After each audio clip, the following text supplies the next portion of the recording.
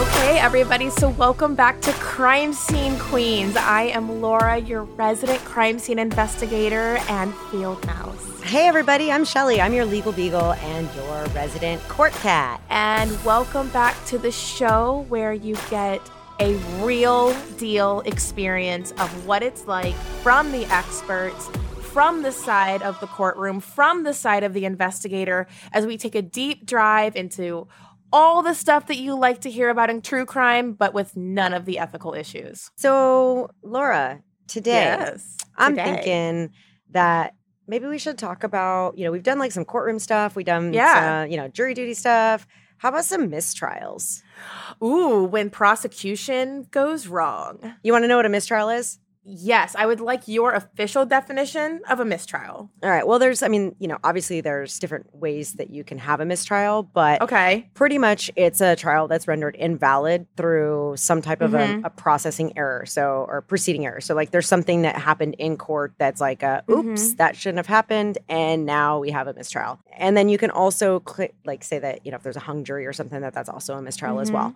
So even though there wasn't an error in the proceeding, it's just if you're in different courts and stuff, you have to have unanimous votes. And if you don't, then it's a hung jury, and then that's considered a mistrial, so you get a new trial. Okay, so basically, as we might have all seen in court shows, the jury does have to unanimously agree on the verdict, is what you're saying? Not in every courthouse and not in every court case. So some of them, it's, you have to just have a majority, but some of them you actually have to have a unanimous vote. So yeah, it just depends on the difference? On your case. And well, for instance, like for us in federal court here, it has to be, there's 8 jurors and it has to be unanimous. But then in state court, you can have 12 jurors and it doesn't have to be unanimous. It just has to be like a 9, like as many as 9. There's different courthouses. They all have, state to state and stuff. It varies.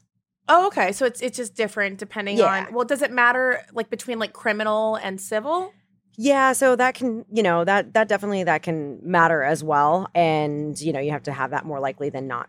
The scales of justice, the scales. The scales of justice. The tipping scales of justice. Yeah. Yes. Yeah. So this mistrial stuff, it's pretty crazy. So there's been some famous cases. And so, for instance, we were just talking about the hung jury. So we had a federal court case and we had a 6-2 verdict. So 6 people were in our favor and then only 2 were for the other side. And because the judge and everyone said, hey, it would be really great if you guys could really come to an agreement. Is there anything, you're not supposed to sway any of the jurors. So when they go back into deliberation, they're not supposed to say, hey, I think you should completely vote my way so we can get out of here. That's not what anyone is asking them to do. What they're asking them to do is say, let's take a look at this evidence. And based on this evidence, is there anything that you can say or do that, or anything that you can look at, or, let me tell you how I saw this piece of evidence as opposed to how you saw it, or this witness and how they testified, or whether I believe them or not, or that kind of stuff. And, if any of that happens, then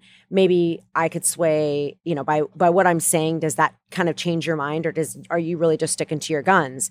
And so, we had this 6-2 verdict. And so we headed into a second trial. And then, maybe there was some incorrect ruling from the judge. And, I say incorrect, maybe I'm a little biased, maybe I'm a little truthful, depending on how you look at it. But maybe there's some incorrect rulings that created the jury to maybe have a runaway jury or a nuclear verdict, which I think we've talked about a little bit before. But remind me particularly runaway jury. Like I feel like I already forgot what you taught me on that. So the runaway juries, pretty much it's they take emotions and they base their decision. Yeah. So they base their decisions mainly off of their emotions. And with the nuclear verdicts are just that they're ginormous verdicts that don't make any sense.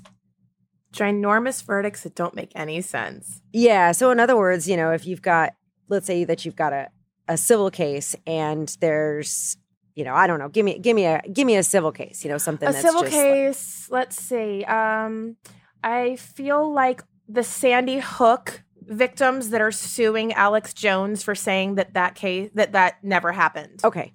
So the jury says, all right, well, we're suing you because we're saying that never happened. That's fine.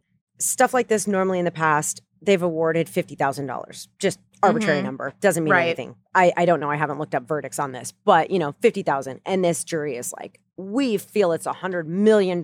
So they're going to, yikes. Yeah. So the difference between that, I mean, that's huge. That's a nuclear verdict. Okay. So they're basically, it's obvious that they're being overly emotional about it because the number is through the roof. Yeah. It's ridiculous. Like it's unheard of. And so runaway juries are juries that base their decisions off of their emotions or based off of their own their own thought process and such. And it doesn't really have anything to do with the evidence or with the witnesses that were on the stand.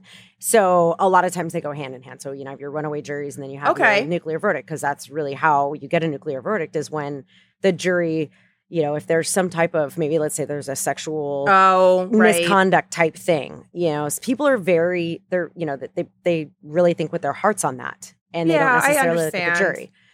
They draw from either personal experience or, victims. They, want to they want to do the victims right. And so they think. Yeah. And so but emotions are not made for a court of law, right? Exactly. And even though you're instructed on that exact thing, sometimes it doesn't always happen. So, that was one of our, a hung jury experience that I had. Yep. And, there's another one where there was a judge that let in, subsequent acts. So in other words, if you've got, let's say, uses of force. So you've got different uses of force. Law enforcement officer is getting sued for. Yes.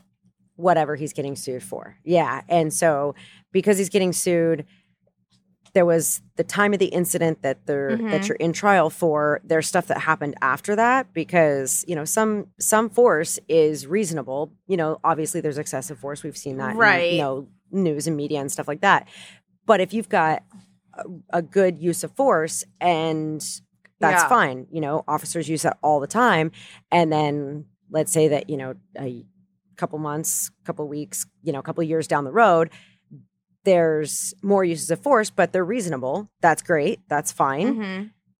And your trial is years and years down the road. So everything that happened after your incident, how does that affect what happened at the incident? Oh, I hear you. It's kind of, like if we're referring to maybe there have been a couple, I'm not trying to be cute. There have been more than a couple very public officer-involved shootings, particularly involving people of color, where the officer is white or of European descent, and there were retaliatory acts from the community or groups that were spawned off of that officer-involved shooting, and that created an emotional high. Is that kind of what you mean? Well, so what I'm talking about is, let's say, we have I think you and I both have a mutual friend that's in law enforcement. Right. And so they're using force, reasonable force, whether the use of force is, just even pointing a gun can be considered a use of force. So I'm not saying, it is a use of force. Yeah, exactly. So I'm not saying, for our listeners, I'm not saying, they're beating the crap out of someone and that's justified. Right. That's not what I'm saying. Right. What I'm saying is, just pointing a gun can be a use of force. So we have a continuum. Exactly. And, let's say that they are, using for instance, there's some stuff in news that there's a certain type of use of force. And I don't really want to get into that because I don't want to name drop anything. Yeah. But, if there's a certain type of use of force that they're saying that's no longer allowed. But, the deputies that used that force have been using that force for a long time. Yeah. And it just so happens that because of this certain incident that happened, let's say 2 years ago. 2 years ago, this certain incident happened, and now you can no longer use that use of force. Well, what happened between 2 years ago and today, those incidents should not play any role in the trial because they happened after. So if the other side is saying, well, the department should have known that deputy used excessive force, even though maybe he only had like one or two uses of force prior to the incident that you're in trial for, everything after that shouldn't matter. It doesn't matter if he used 5, 10, 15, 20, 30.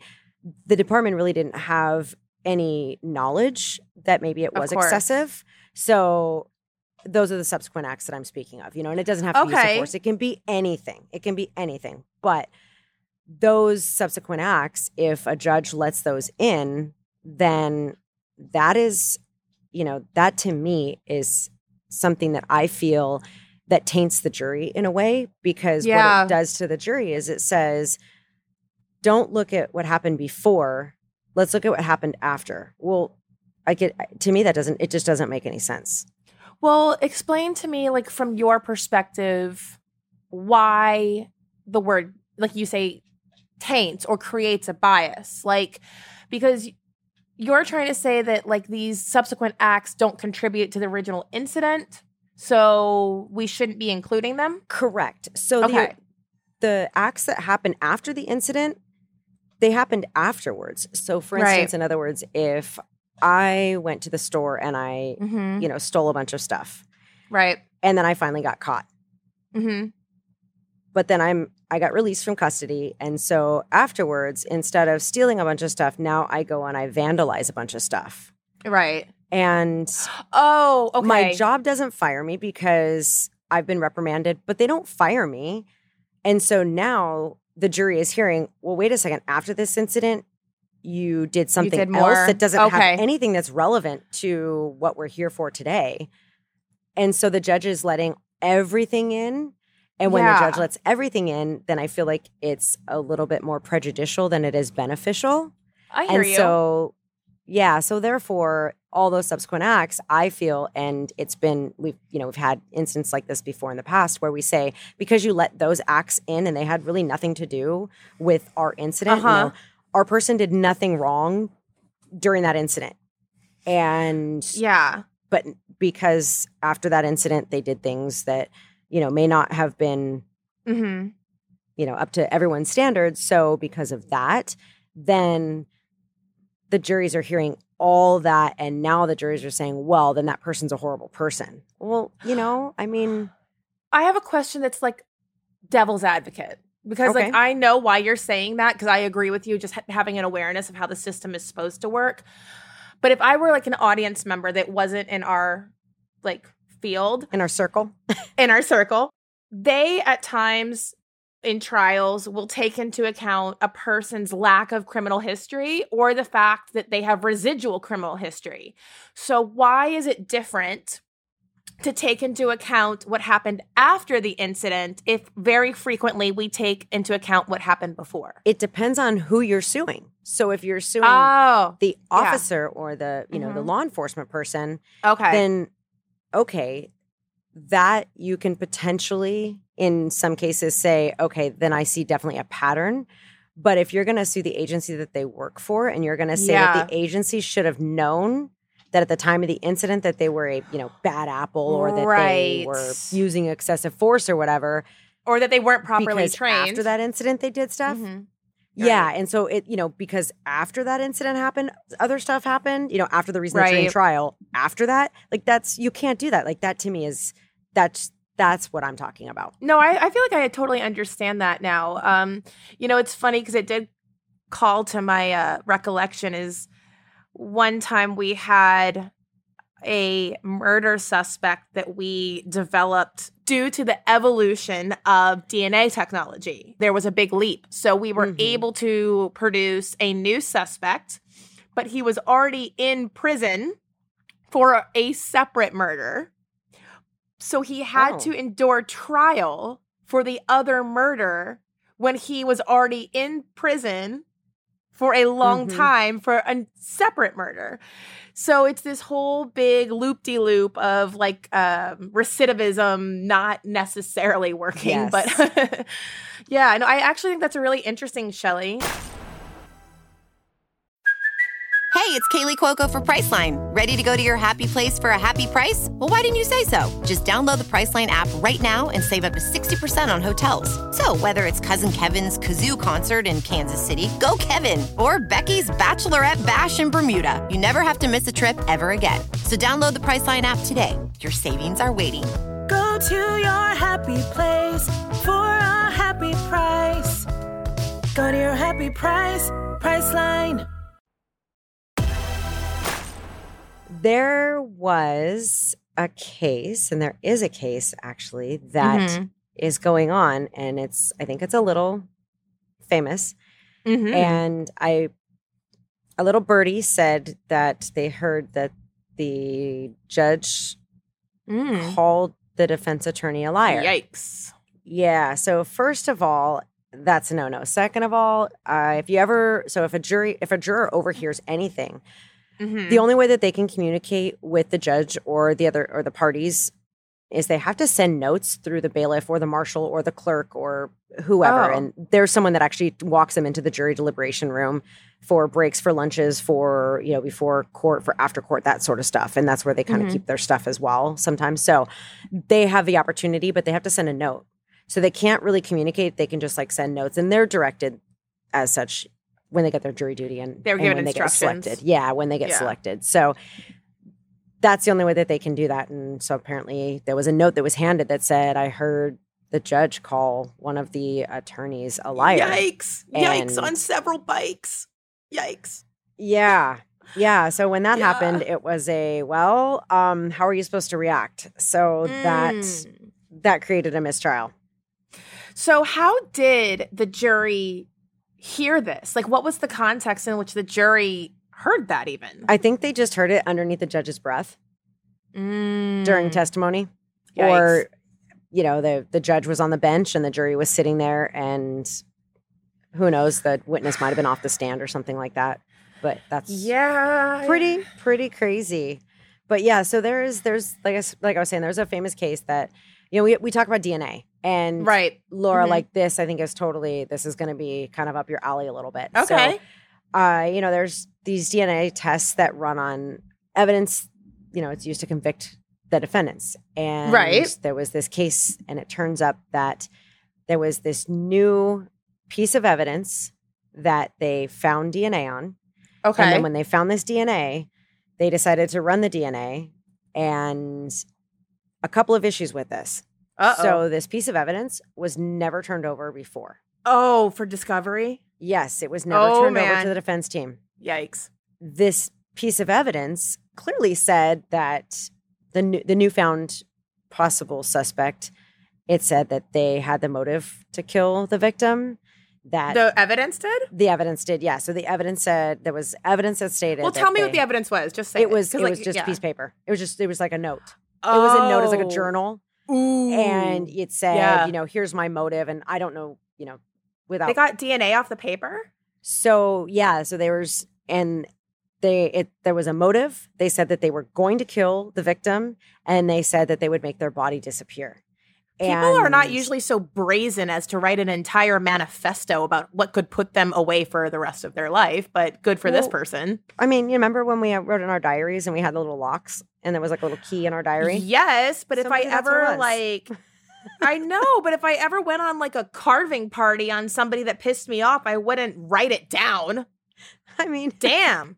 Some people just do. Some people have that ego. Well, okay, so we talked about how a lot of criminals that can't keep their mouths shut, and so that's why they get busted, right? Well, apparently they kept their mouths shut. They just couldn't keep their hand from writing it out.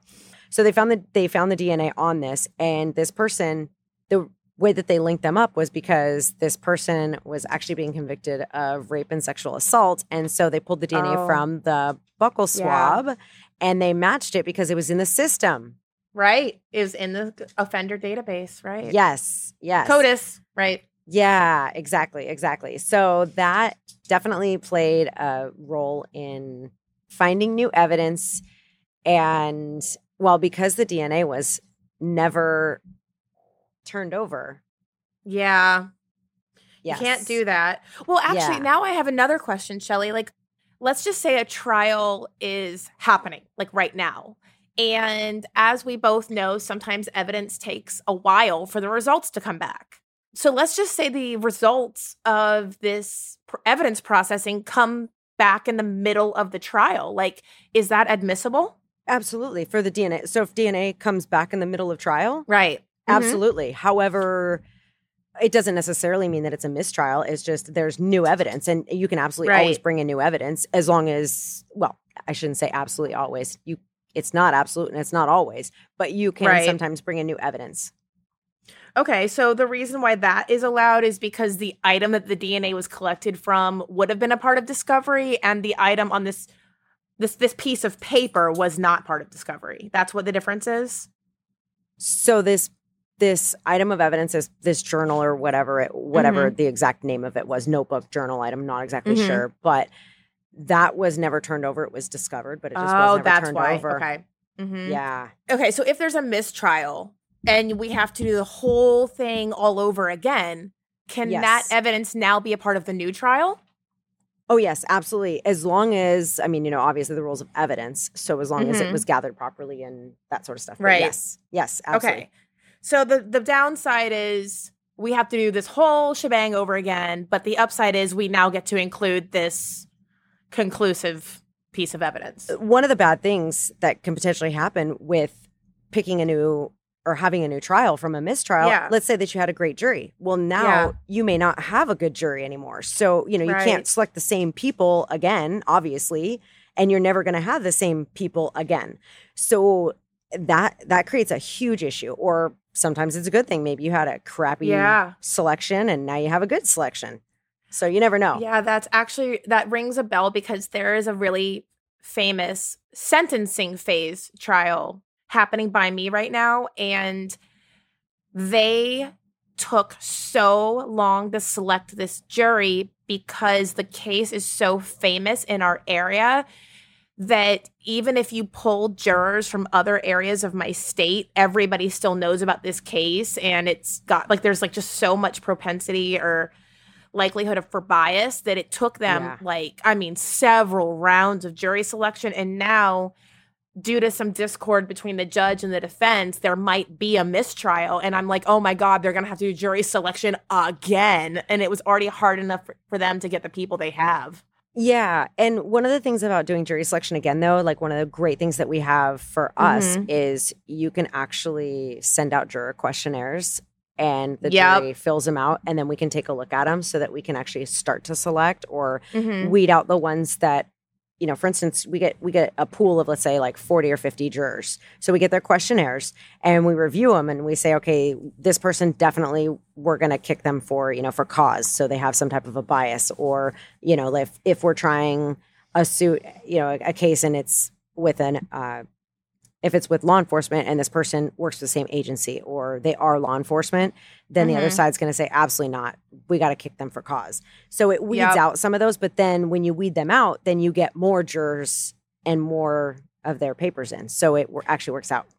I'm convinced that I will never be allowed to sit on a jury, even though I'd love to. Well, I just had jury duty and I am actually super thankful because I sat in the morning and I thought, all right, I'm not getting called. I just kept telling myself, I'm putting it out in the universe. I'm not going to get called for jury duty because this is going to be let's see, I've been called 10 times and I've sat on a jury 8 out of the 10 times. Oh gosh, Shelley. It's been crazy. So let's just say I'm putting it out in the universe. I'm not getting called. Shelley is not getting called. I'm not getting called. And so they have you fill out the form and everything. And then they ask, you know, if you're a government employee, you have to fill in the little circle. And next to the government employee circle, there's called it's long cause trial and a very long cause trial, and there's 2 little bubbles next to that. And so the person that's up at the front that's doing the jury service, they say, okay, well, you know, if you're available for a long cause trial, then fill in that bubble, and if you're available for a very long cause trial, then fill in that bubble. And being a government employee and being, you know, the good citizen that I am honest. Everyone's like, I don't know why you are, because you always get selected. I'm like, I don't know, maybe because I'm honest. And so I am like, all right, I'm honest. It's great. That's awesome. And the person up at the front was like, well, actually, we don't have any long cause or very long cause trials. And I was like, oh, wait, I was going to say it's great, but no, it's actually not, because now I'm probably going to get called because, you know, just my luck that, you know, now I'm going to get called. But then, well, what's the time difference between those two things, long cause and very long cause? For instance, where I was at, they tell you, they say, if you are available for jury duty, and as long as you don't meet any of the criteria that will either excuse you from jury service or that will postpone your jury service, then you need to make sure that the next 2 to 3 days you're available. So up to 3 days. And then you've got your long cause trials, which are usually around with your deliberations. It's usually about 2 weeks, like a week to 2 weeks. So that's yikes. And when I say a week to 2 weeks, that's, you know, you're like 5 days, 3 to 5 days. But if you think about it, by the time you have your jury instructions read, by the time they put on the case, then, you know, openings, closings, and jury selection. Then at the end, you know, you get your, you know, the jury goes out and they deliberate. So that's all inclusive in that. But then the very long cause is like 2 weeks or more. Yeah, that sounds miserable. You know, I guess if you're single and you have nothing else to do, like small children is what I meant to say. I didn't mean to be like shitty about that. I meant like if you don't have tiny humans that you have to keep alive and a husband on night shift, then maybe it would be exciting to do a very long cause. Yeah, no, absolutely. So I think that, there's a couple of other things that might be interesting too. There was, speaking of juries, during our pre-trial incident. So during pre-trial, we kind of look people over and check them out if we can, if we have the opportunity to. Get a gist. Yeah, just, see who they are, see if they have any biases. That's what we're looking for. We're looking for everyone just to be fair. And if you've got really strong opinions one way or another and you don't think that you can be fair, then you need to be honest, because then you probably shouldn't be sitting on a jury. During trial, everything was good. And then right after trial, we actually found that someone posted something on their social media because they hid their social media and then they posted it. And as soon as they posted it, it was just like, that's why this happened. So obviously, we found out about it and the other side found out about it and then brought it to the judge's attention. And then they called the jury in for questioning. And the juror's like, that wasn't, I don't know. And yeah, well, what did they post? Come on. It was a racial thing. Oh, yep. Oh, I thought you meant they posted something about the trial. No. After the trial's over, everything's like fair game. But no, who has the balls to post racist stuff online anymore? Some people do, and so they posted racial stuff, and then bye. Bye. But the problem is trial was over. So, yes. So then it was brought to the judge's attention. The judge calls them back in and calls both sides in. And then a mistrial is declared. And then we have to completely retry the case after we already won. So that sucked. That totally sucked. Yeah. That does suck. Yeah. But especially if the victim is like a person of color, then I mean, it's justified. Yeah. Yeah, but it's just, it's just like, come on. Oh, come on, dude. Yeah. Keep your racism in your own brain and work on yourself. Go do some yoga. Right? Yeah, there you go. Yeah. I know a good yoga instructor. Yeah. And then there's, oh my goodness. So then there was this defense attorney on a death row case that fell asleep. Yes. What an asshole.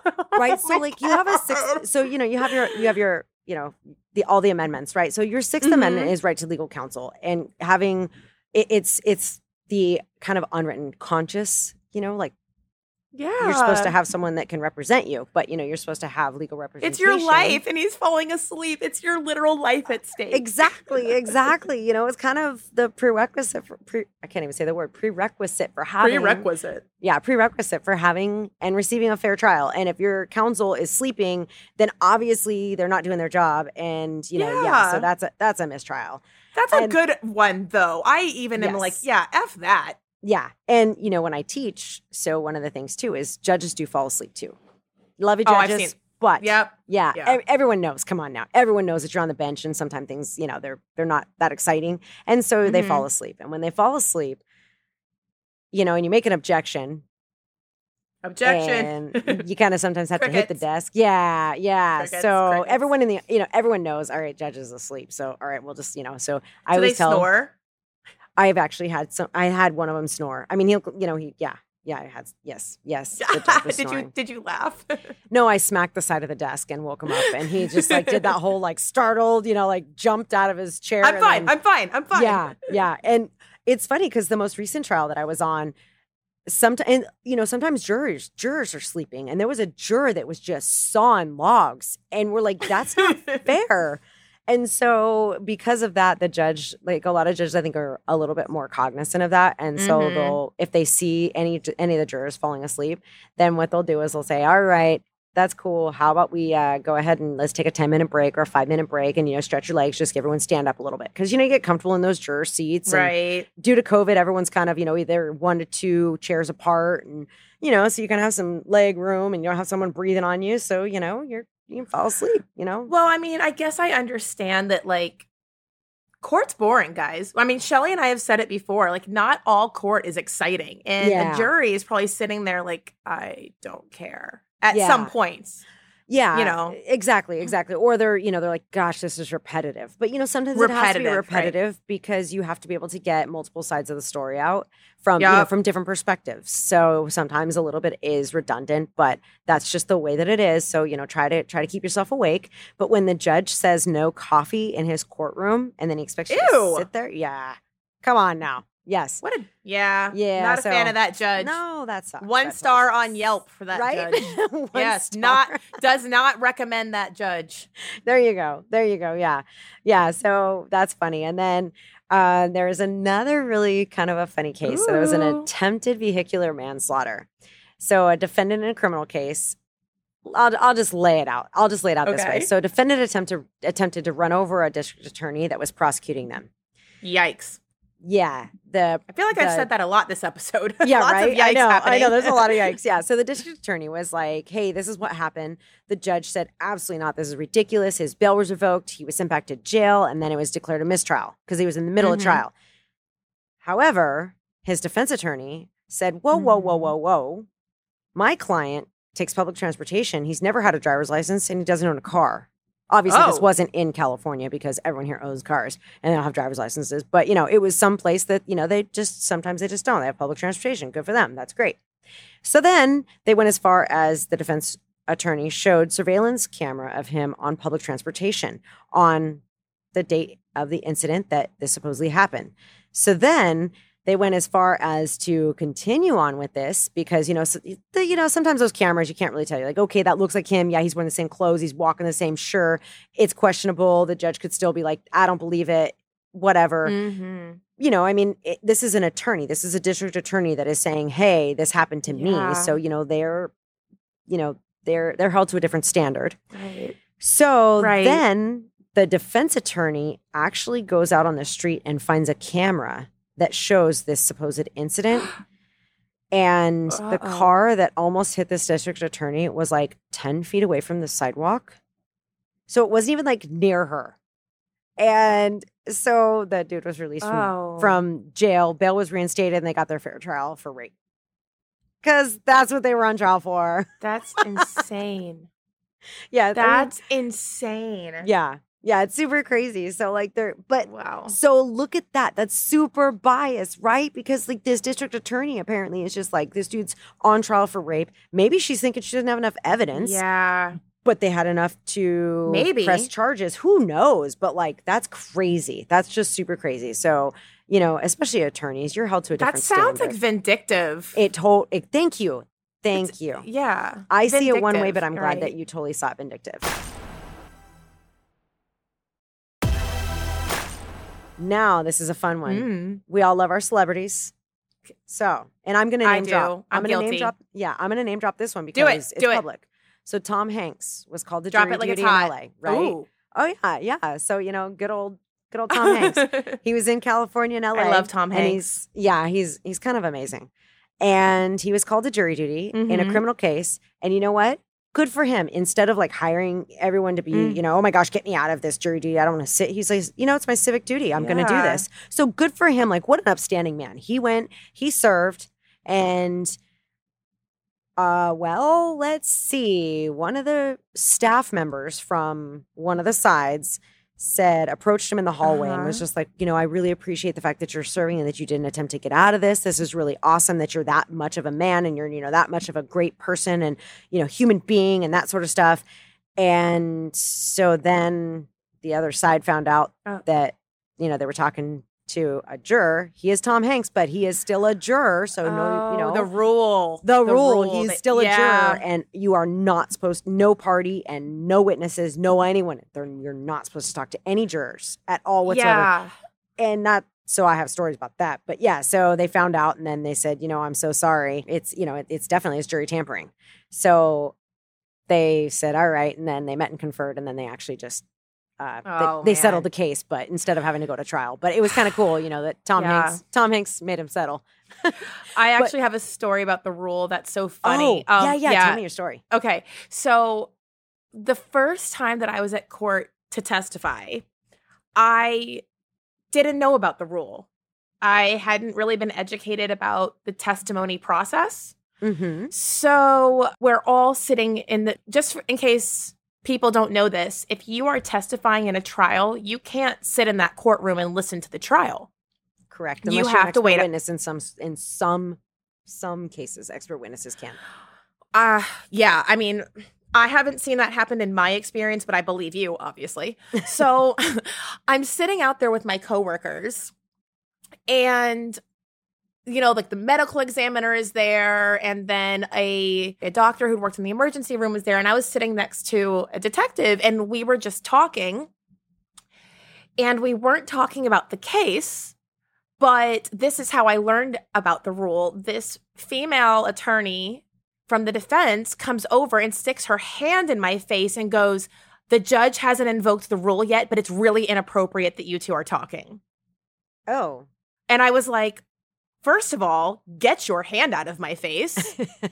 Second of all, you're not the boss of me, because that's what kind of little shit I was. Yes. You're not the boss of me. Yes. Third of all, what's the rule? What are you talking about? And then so the detective was like, we weren't talking about the case, scurry on.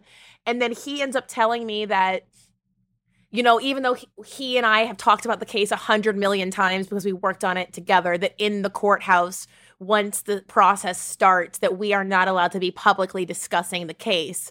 And I was like, okay, well, that's understandable. I still just did not want this bitch's hand in my face, though. Obviously. Right. Yeah. Yeah. And whatever. She, if she wants to use that flex, that's fine. But that's how I even learned what that was, because I'm not going to lie. I was absolutely planning on picking his brain about what he thought we were going to be asked and this and that. So in a way, it was a blessing because I didn't accidentally cause a problem. Which is good. That's right. That's definitely good. So it was a blessing, bitch in a skirt back in 2012. So then that's when you say, thank you so much. See you next Tuesday. See you next Tuesday, ho. Yeah. Do you know what "See You Next Tuesday" stands for? Yes, I do. Yes, I do. I don't say that word, though. I don't either. But that's when you just tell her, "See you next Tuesday," because that'll get you in trouble as well if you say that in court and you're an attorney. I think I used my eyes to say it. Oh, good. That's awesome. That's really good. That's really good. I like that. I used my eyes. She picked up what I was putting down. That is so funny. So when we see jurors, we immediately just stop talking. And we don't ever take the same elevator as any of them. And if they get on the elevator, we usually just get off the elevator. Who knows what floor we're on? It doesn't even matter. Just get off the elevator, because you don't ever want to be seen coming out of an elevator with a juror. You don't want to be seen. They keep them even separate from the restrooms if they can. And, the newer courthouses and the older ones, obviously, they kind of commingle. But yeah, it's ridiculous. You have to really, really be cautious.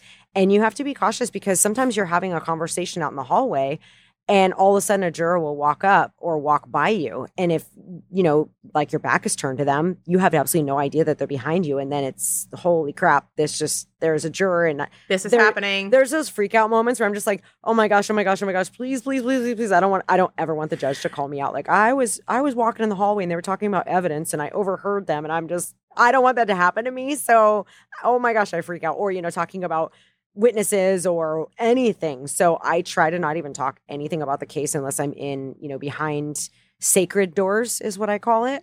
So right. Yeah. Oh, okay. Yeah. Well, I'll be cheesy. So in this case, instead of a runaway jury, you're a running away from the jury. I'm so dork. Dad jokes for days. That was so ridiculous. Dad jokes.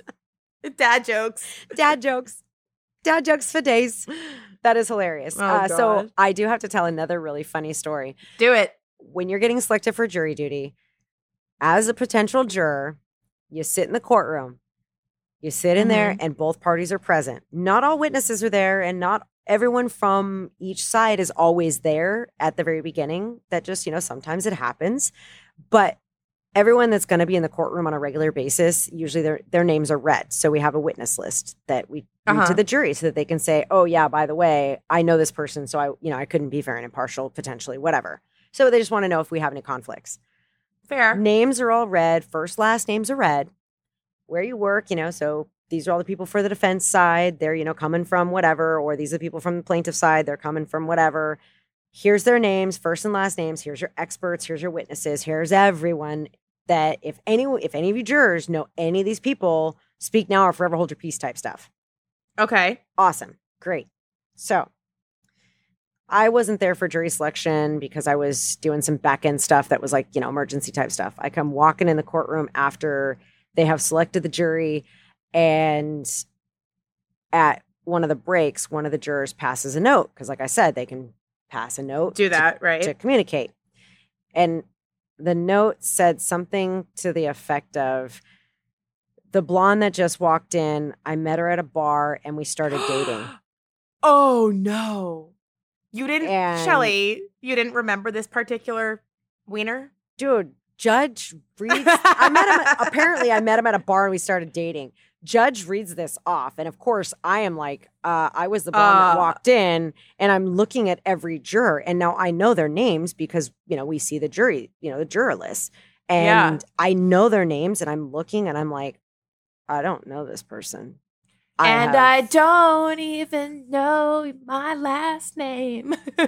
Right? And I was just thinking to myself, nope, that's actually not me. And so this was like 18 years ago. And so I had to sit there, and the judge was so incredible. And he said, look, that's fine. Excused all the other jurors. And here I am in front of, my boss, my attorney boss, and getting questioned about if I had ever gone. And I'd never gone to the bar that he had talked about. I was like, I don't even know that bar. You just had a familiar face that time? I guess I had a familiar face, and I just was mortified. And the judge, he looked at me and he said, well, you may have a familiar face, but it's a beautiful one. And I went, oh, that's sweet. Aww, that was very sweet. 5 Yelp stars for that judge. 5 would recommend that judge. Right? Well, yes. So needless to say, after the trial was over, I did not go anywhere near that juror, but because usually we pull the jurors after, I didn't go anywhere near that juror. And he ended up asking one of the other people from my office for my phone number. And he was like, oh, no. He was baiting you. Totally. Yeah. Dude, you called me out. I was embarrassed the rest of the trial. Like, that's not sexy.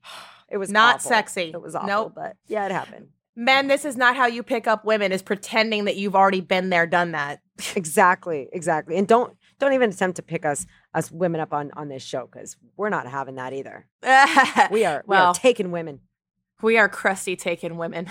Crusty old taking women. Arrgh. Unless you're pirate.